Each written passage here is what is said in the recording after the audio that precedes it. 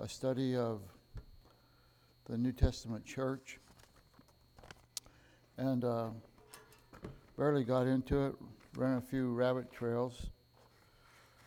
We began last week by looking at the very first place in the Bible that the word church is used, and we found that to be in Matthew 16:18,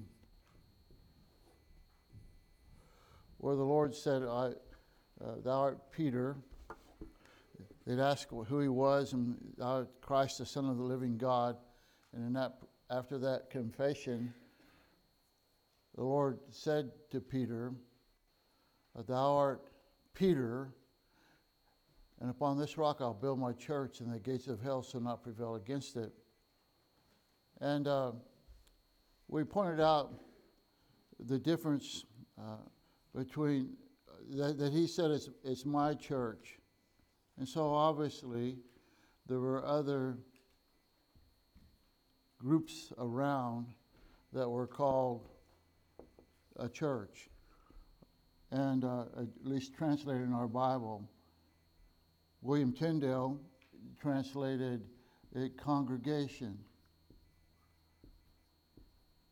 And we went over into the book of Acts, and where in Ephesus there was a big uproar because the preaching of the gospel was affecting the worship of Diana, and it was affecting the profit of the silversmiths that were making idols for Diana. And the town authorities came and said that this is an unlawful assembly.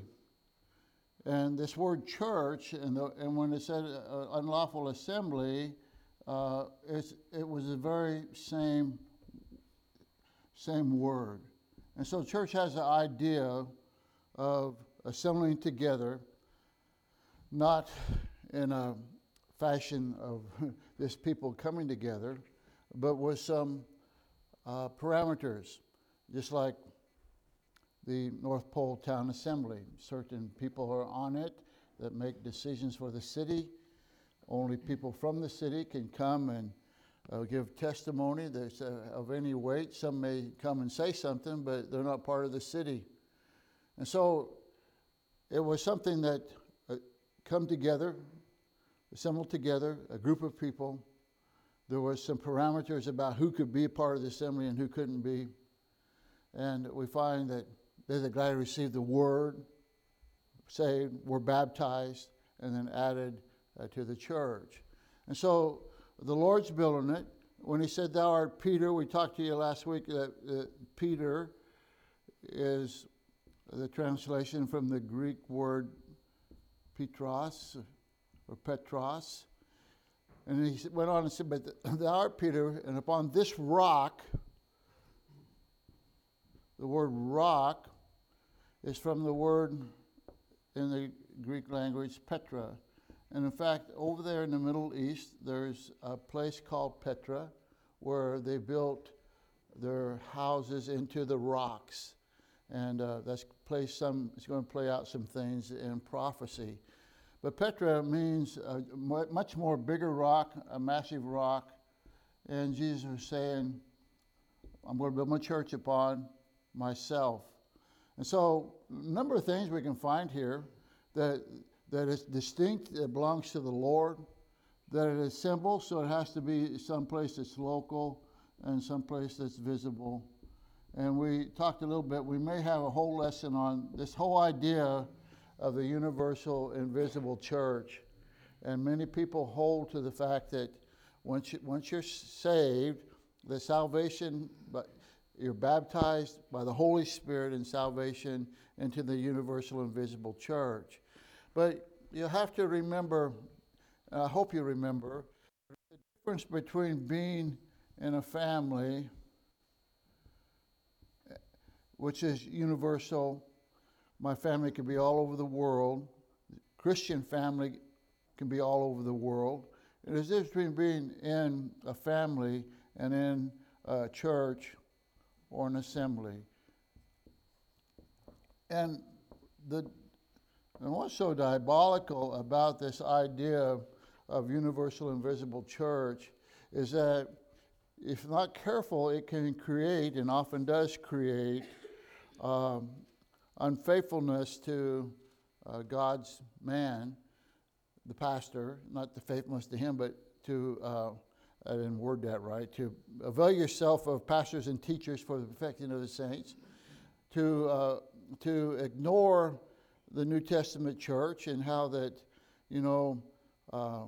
we are underneath its authority and discipline and watch care, and the Bible says, as we talked about last Wednesday, deliver them to Satan for the destruction of the flesh. There's actually an umbrella of protection over us as members of a church that the Lord sees and grants. And it seems like even when we are in a sinful condition, there's still a degree of protection until we discipline that member.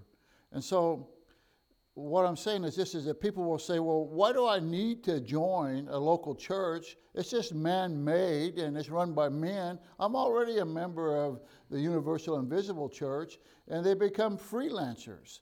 And they never put themselves underneath the benefit of what the value is of a church. And so we talked about that. We talked about the definition of the church, as we've already said here, local and visible.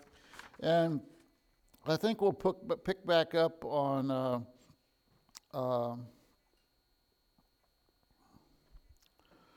let's see. Well, let's go to Ephesians chapter 4.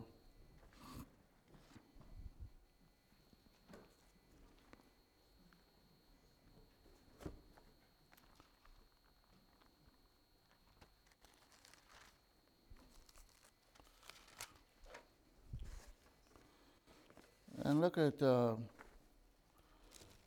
verse 11.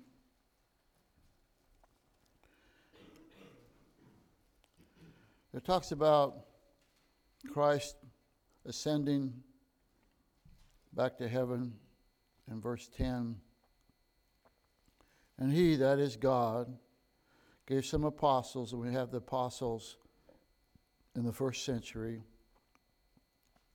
and some prophets, predicting of the future. Sometimes a prophet just has a reference not only to future events, but just to a man who proclaims God's word, preachers.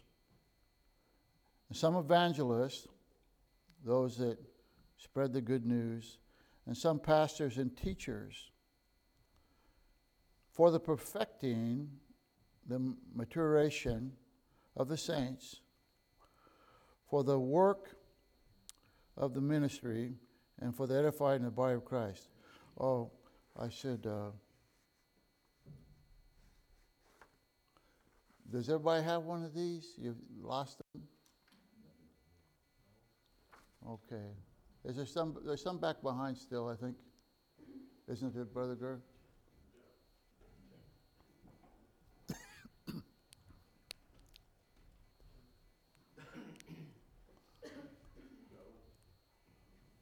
Brother Chris doesn't have one.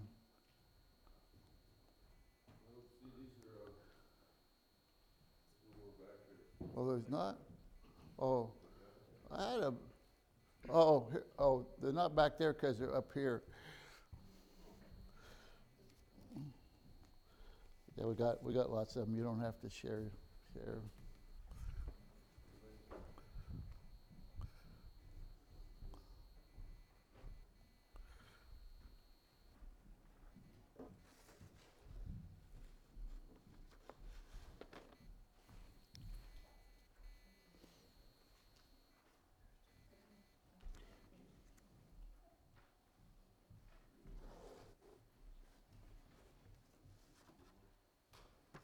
Okay, Ephesians chapter 4.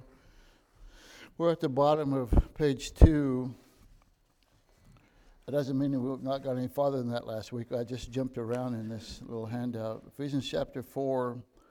And he gave some apostles, verse 11, and some prophets, and some evangelists, and some pastors and teachers for the perfecting of the saints, Not that we become perfect, but we're mature for the work of the ministry, that the saints could do the work of the ministry, for the edifying of the body of Christ, that when you have a church where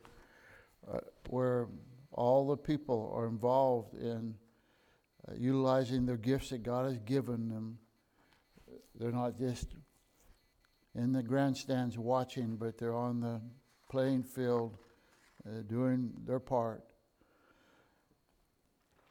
Till we all come in the unity of the faith and of the knowledge of the Son of God, unto a perfect man, a mature man, unto the measure of the stature of the fullness of Christ, that we henceforth be no more children, tossed to and fro, and carried about by every wind of doctrine, by the sleight of men and cunning craftiness, whereby they lie and wait to deceive. But speaking the truth in love, may grow up into him in all things, which is the head, even Christ. And so there at the bottom of page 2 in the black print, follow along with me there. Do you want to make progress in holiness? Do you want to understand the faith and believe the right doctrine? Do you want to grow more like Christ? Have him as your head and pass from spiritual immaturity to spiritual adulthood? Then you need the church. Do you want to avoid being tossed to and fro by false teaching and false teachers? This protection from evil is found in the church. God did not design us to grow as Christians on our own.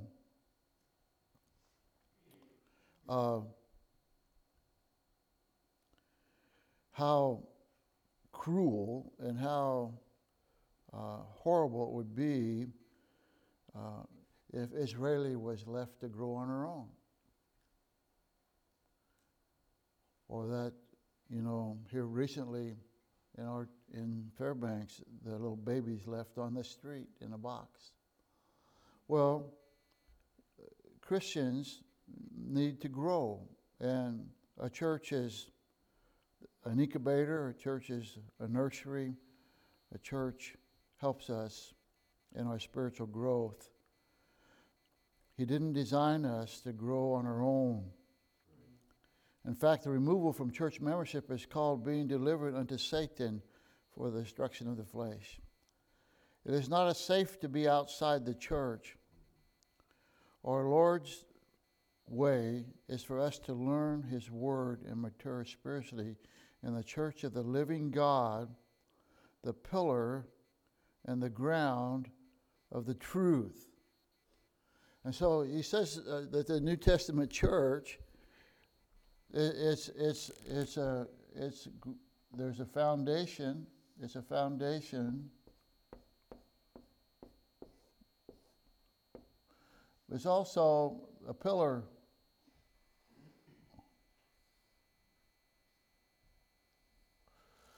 That it holds up the truth. Pilate said, "What is truth? And where do you find truth today?"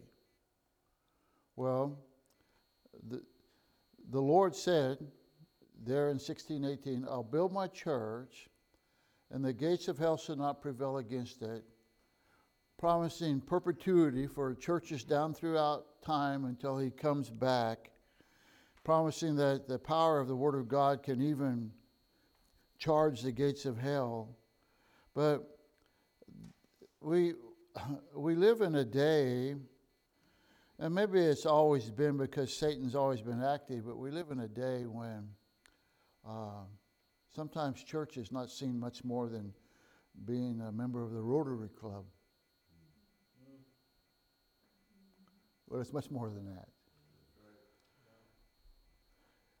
And look over, we're here in Ephesians. I want you to drop back to chapter 2 and verse 21. Let's begin in verse 19. "Now therefore you're no more strangers and foreigners, but fellow citizens with the saints and of the household of God." So he says everybody that's saved is in God's family. But it says that are built upon the foundation of the apostles and prophets, Jesus Christ himself being the chief cornerstone, in whom all the building, and I don't have time to dig all this out, but really this word all means each building, each several building, in whom each building fitly framed together groweth into the holy temple in the Lord. That it's not just one building, but it's each building. And it says, in whom you also are builded together for a habitation of God through the Spirit. That the New Testament church, he's writing to the church at Ephesus, he's not only talking about being of the household of God, but he's also talking about being in this building that God uses the body of Christ and the temple, a building, and the bride to illustrate the church. But he said it's a habitation of God. That in a spatial way, God is in the church. We know that God is every place. We know that God indwells those who have received him as a Savior. But in a very unique way, God leads and guides, and his presence is in a church. And for me to explain all that, I have a hard time doing that. I don't have it. I just know that when we come together, not to this building, but when we come together as individuals, whether we meet on the riverbank or under a tree or down at family camp, when we meet together as individual members of the Church United, that God's presence is there. And we can love the unlovable. We can love each other. That there is something unique about us being a part of the same body. And he's going to use the word body later on. And you remember in Revelation, when it talked about the 7 churches of Asia, that the Lord was in the midst of them. And so, don't take it, you can worship on your own at home and get in the Bible studies, and you can even watch live stream. And live stream gives forth truths, but it's not like me coming here and fellowshipping with you. Yeah. You see, it's not just the teaching that we get in church, but I get you. And when he talks about the body, let's just go on over there to page 3, and let's go to 1 Corinthians chapter 12.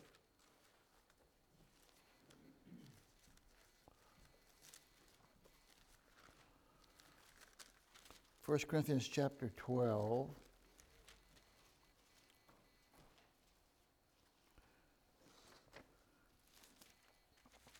He's speaking to the church of Corinth, and he says, now ye are the body of Christ.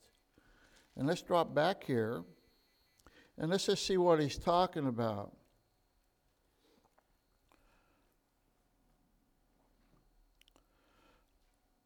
He talks about the different gifts in chapter of verse 4. And how that there's different gifts given by the Spirit, the varieties of gifts. And he talks about miracles and the tongues when they were legitimate. Then he says in verse 12, for as the body is one and hath many members, and all the members of that one body being many are one body, so also is Christ. And we've already seen that he said, ye are the body of Christ. And so he's not talking about a universal thing here. And he says, for by one Spirit, by the leadership of the Spirit, are we all baptized into one body, whether we be Jews or Gentiles, whether we be bond or free, and have all been made to drink of one body. For the body is not one member, but many. If the foot shall say, because I'm not the hand, I'm not of the body, is it therefore not of the body? And if the ear shall say, because I am not the eye, am I not of the body, is it therefore not of the body? If the whole body were an eye, where were the hearing? If the whole body were hearing, where were the smelling? And so he says, the body is not like just one big eyeball. Here it comes rolling down the road. But there's all parts of our body. And he says the church is like a body. That some will say, well, you're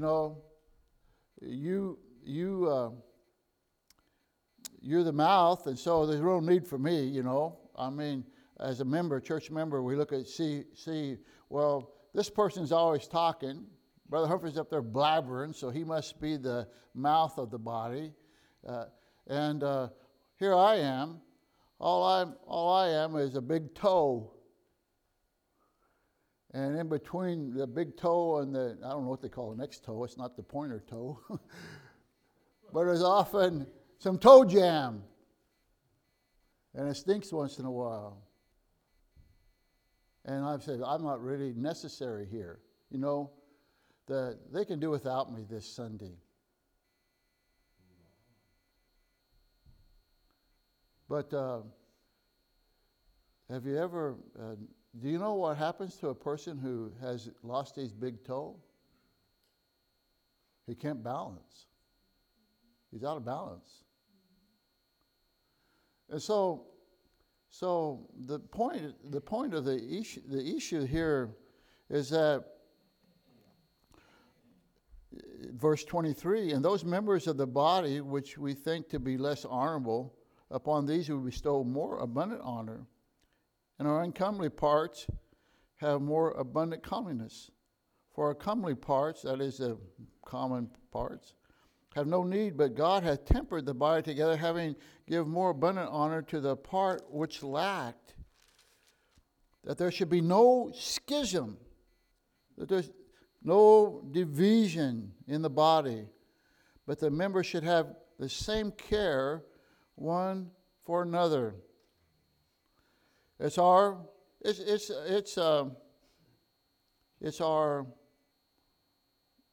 fallen nature, I guess. It's sometimes like some people better than others. But we shouldn't care for some people more than we care for others in ministry. And whether one member suffer, all the members suffer with it. Or one member be honored, all the members be rejoiced with it. Now ye are the body of Christ, and members in particular. And so Corinth was a church that had many spiritual gifts, came behind in no gift, and some of them thought, well, I'm not as gifted as another one, and am I really a part of this church, and what's my purpose here? And God has given to every one of us a specific gift, and it's needed. And when it's not functioning, when that part of the body is not functioning, the whole rest of the body suffers and is affected. And although my thumb is it's a very small part of my whole body, if I smack that thing with a hammer, everybody's concerned. Everybody got the attention of everybody. And so he's simply saying that this unique thing called the body is the church is very unique. And so one of the metaphors is body. The second one given there on page 3 is the temple.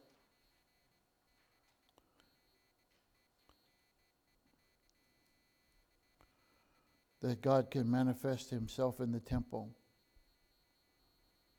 And then the third is the bride. Paul told the church there at Corinth, I'm jealous over you with a godly sorrow, for I have espoused you to one husband, that I may present you as a chaste virgin to Christ. And then we find in Ephesians that husbands ought to love their wives as Christ loved the church and gave himself for it.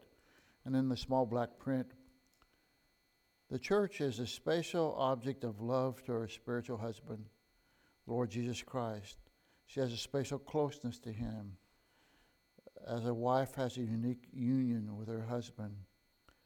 She is an object of special care, watchfulness, and protection and affection, while every believer will in every future have the special closeness in Christ, symbolized by the bridal relationship on the earth, and only those who are part of the church have this union.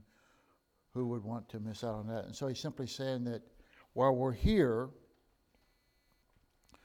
that we have a special husband-wife relationship with the Lord as a church, but in eternity, all the churches will get together that are scriptural and become the bride of Christ. Okay, the first full paragraph there on page 4. This special closeness to Christ is found before heaven only in the Church of God, the Son of God. It's not available by listening to the Christian radio, TV preachers, or internet sermons. It's not found through reading good Christian books. It's not found in a home Bible study group with a few friends. All of these other things can be spiritually beneficial, although there are so many very deceptive false teachers on the radio and internet, as well as writing books that you should avoid. The great majority of them, and be extremely cautious about the rest. You need the discernment you will only gain in good congregation, but they are no substitute for only institutions God has ordained for this work in this age. And so he's saying, there's good books and there's good music, but there's no substitute for the local New Testament church. And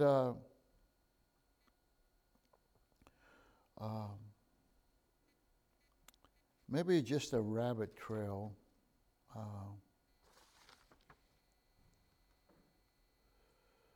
I have been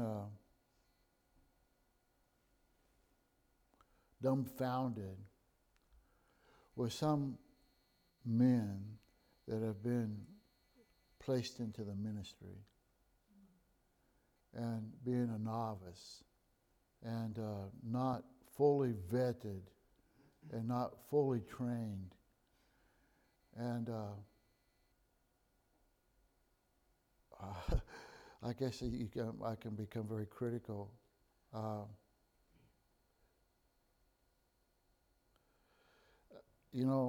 After I got out of the pulpit and Pastor Demerol came, I began to see things a little bit more from your perspective, and how that, when you worked late and hard Wednesday night, you come to church, and you don't want to stay there till 10 o'clock.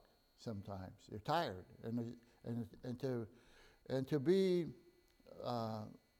to be at the top of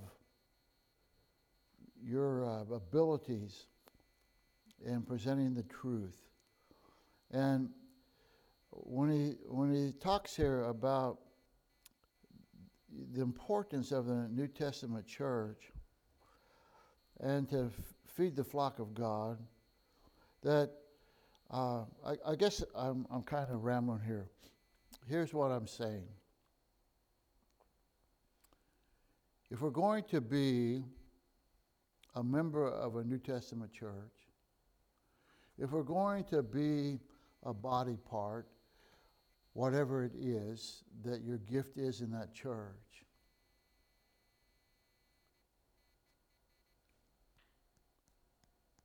let's be the best that we can be. Because unto him be glory in the church. And so I wanted to go to the pulpit, studied. I wanted to be able to feed. We ought to come wanting to actually raise our voices with emotion and praise to the Lord when we sing. We're humans, you know. I'm probably one of the worst people to appreciate godly music in a church. I've learned a little more since pastors come. I say, come on, let's get that third song over and let me go, let me preach. You know, just shut up and let's go. But there's a very special thing about godly music and being involved and having our heart here. And so, I don't know where all that's coming from, but the fact that when God puts you in the body, you have a purpose, you're necessary, and let's be the best we can be. Okay, now, we talked about a little bit about the Universal Church, and I'll probably have a whole lesson on that. And so now we're going into the marks, some of the marks. If I'm trying to find a good church, what are some of the marks of a church? What are some of the identifications? They're in the middle of page 5. Different types of assemblies have different identifying marks. The distinguishing features of an assembly of baseball fans at a stadium, or assembly of opera lovers at a music hall, or assembly of legislatures in Congress make them easy to tell apart. Likewise, the Church of Christ has a number of marks that sets it apart from all other assemblies. We'll look at 5 of these marks. The Lord's Church has the Bible for its sole authority. It is self-governing and independent. 3, it practices the ordinance of baptism and the Lord's Supper. 4, it's faithful to biblical doctrine. And 5, it conforms to biblical practices. And these 5 marks are given to us when you study the New Testament. Now, the first mark that he gives in his and we give here in these lessons, is the Bible is the sole authority. Look over in 2 Timothy chapter 3.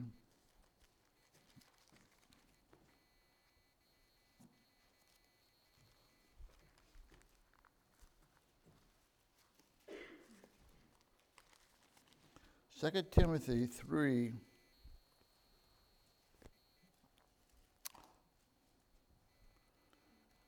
All Scripture, in verse 16, all Scripture is given by inspiration of God and is profitable for doctrine, for reproof, for correction, for instruction in righteousness, that the man of God may be perfect, thoroughly furnished unto good works. And so it tells us a number of things here that it's not what the church dignitaries vote. It's not what comes down from ex cathedra. Have you ever heard that term, ex cathedra? It's a Catholic term, and it means speaking from the throne. That the Pope speaks, and this is what they're going to do. That he changes doctrine, and he dictates doctrine. But the Bible says that all Scripture is given by inspiration of God, and it's profitable for doctrine, for reproof, for correction, for instruction in righteousness. That remember what Paul said about the Bereans? He said, and they were more noble than those in Thessalonica, for they searched the Scriptures daily to see, I forget the last how that goes, to see if what they'd been told was in the Bible. And so, Baptist, New Testament churches, God's churches, the assemblies that have come down the line through Christ's original assembly, ought to be biblicists, I guess you could say. That we ought to base what we do and govern what we do with the Bible. Some things are not in the Bible, whether we should leave the lights on or turn the lights off, or blue pews. That's a mouthful for me. And there's just some common sense stuff.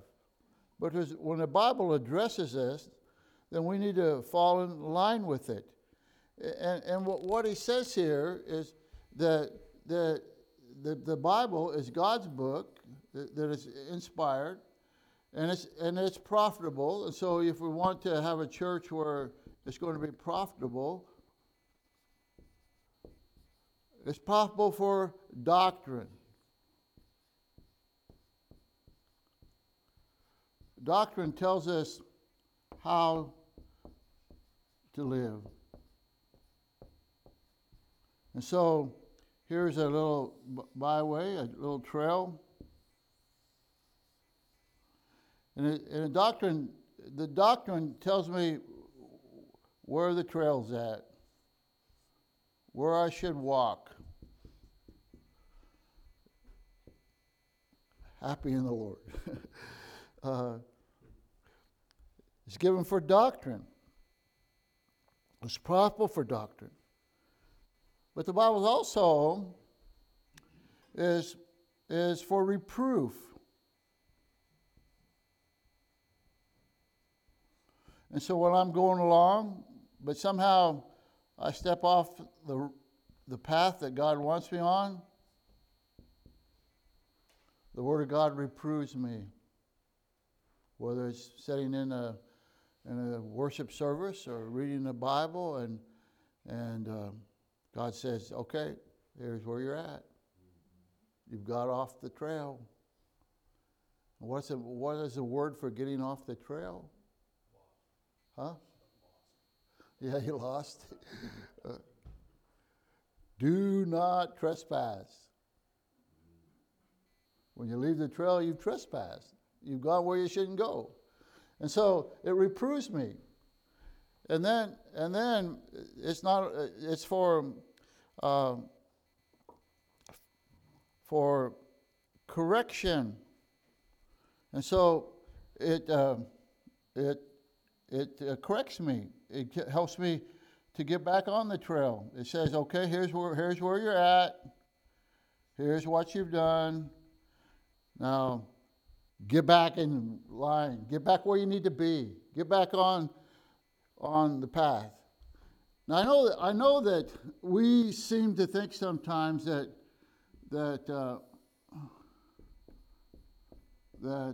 Christianity, or that sometimes it's so narrow. It's like a railroad track, Man, it's so narrow, and I'm going on this little train. He wants to go out here in the where there's a nice pond and there's ducks on it and there's grass going around. He wants to leave the track and things look attractive, but the railroad train runs the best on the track, and God just gives us some parameters. But then it says not only is it given for doctrine and for reproof and then for correction, but for instruction in righteousness. And instruction in righteousness tells me how to stay on the path. You know, he gave me doctrine. I left it. I've been reproved. I've been corrected. And instruction in righteousness says, okay, now, this is what you need to do. Get on the path and stay on the path. Well, that's why it's important to be in a church, to find a church that teaches the whole counsel of God, that teaches the Word of God. And I think what we noted last week, that the church is the pillar. Oh, no, we just did it this morning. That the church is the pillar and ground of the truth. And so, look at the black print again on page 5 at the bottom. The Church of God accepts the Bible as inspired Word of God.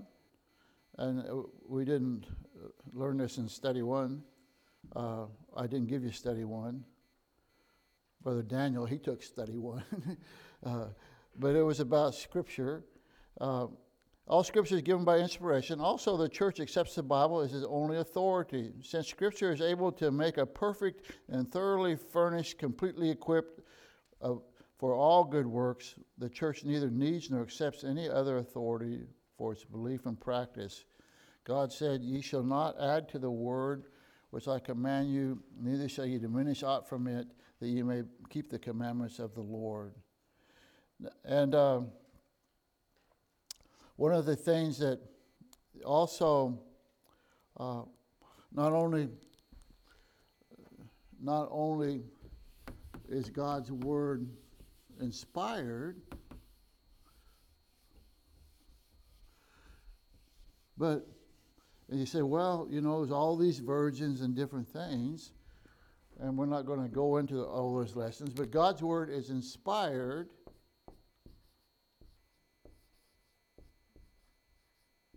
But God's word is also preserved.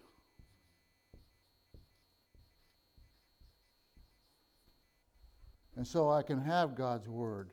And we want to look over in Psalms chapter 12 and verse 6 and 7.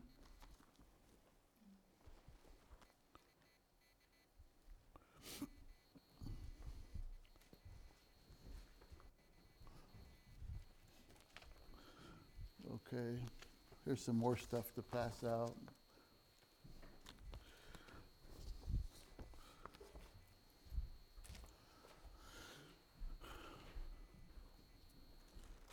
In Psalm chapter 12,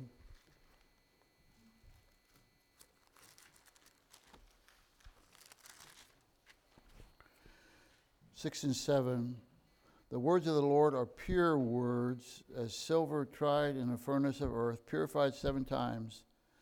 Thou shalt keep them, O Lord, thou shalt preserve them from this generation forever. And so God has given us the word. There's a whole interesting study about how over a period of years, the different prophets' writings and how God was into that God is the author of the Bible. Men are simply the pens and the pencils that God uses to record the Bible. And that it's preserved. We have the Bible. And I've given you a little handout that shows that these new versions that we have, they're not just better, quote, they say they're better, because they're written in more understandable language. That it's not the thous and the these and the King James English.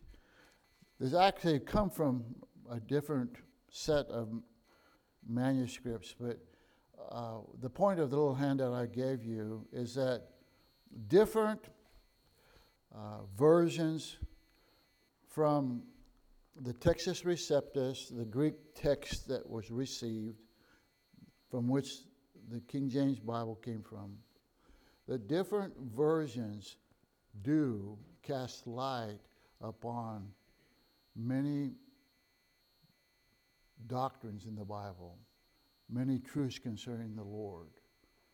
Like one place it says God was manifest in the flesh in Timothy, and the new versions would say he was manifest in the flesh. One place it says that Joseph and his mother, talking about Christ, was going someplace, and the newer versions will say his mother and his father. Well, Joseph wasn't his father. And so there's many of them. There's a whole study you could do. I'll just give you that to look at. I'm not going to take time to teach it. But the first mark of a solid church, I don't care if it's got Baptist on the outside name or not, but the first mark of a solid church that we talked about today is that they say, the Bible says it, that settles it. And it's your obligation. It's your obligation to make sure that what's said from this teaching podium and from that pulpit and from the literature that you may receive from the ministry of this church, it's your obligation to say, well, is that what the Bible really says? Yeah, I don't have time to go into it, but there's some major battles going on right now among what used to be Solid Independent Baptist Church about authority. And anyway, I'm just simply saying that the bottom line, I know he gives us pastors and teachers for perfecting of the saints. We've already looked at that. But the bottom line is the Bible. And can I teach something wrong? Yeah, I've been educated on some things. But to constantly hold to error is a sign that I don't think I want to get too deep into this church. Maybe I need to move on down and find another one. Okay? Yeah. Because actually there are churches that believe it's okay to sprinkle and call that baptism. Quote churches. You know that the Lutherans and the Methodists, that when they need a new pastor, that headquarters assigns them their new pastor. Did you know that? They don't get it from who they think they should have, whether you like it or not. Like in Fossil, where I grew up, one year they needed a new pastor, and so she came to town, whether you liked it or not. Well, Bible is our rule of faith and practice. Okay, all right. I went over time again. You guys.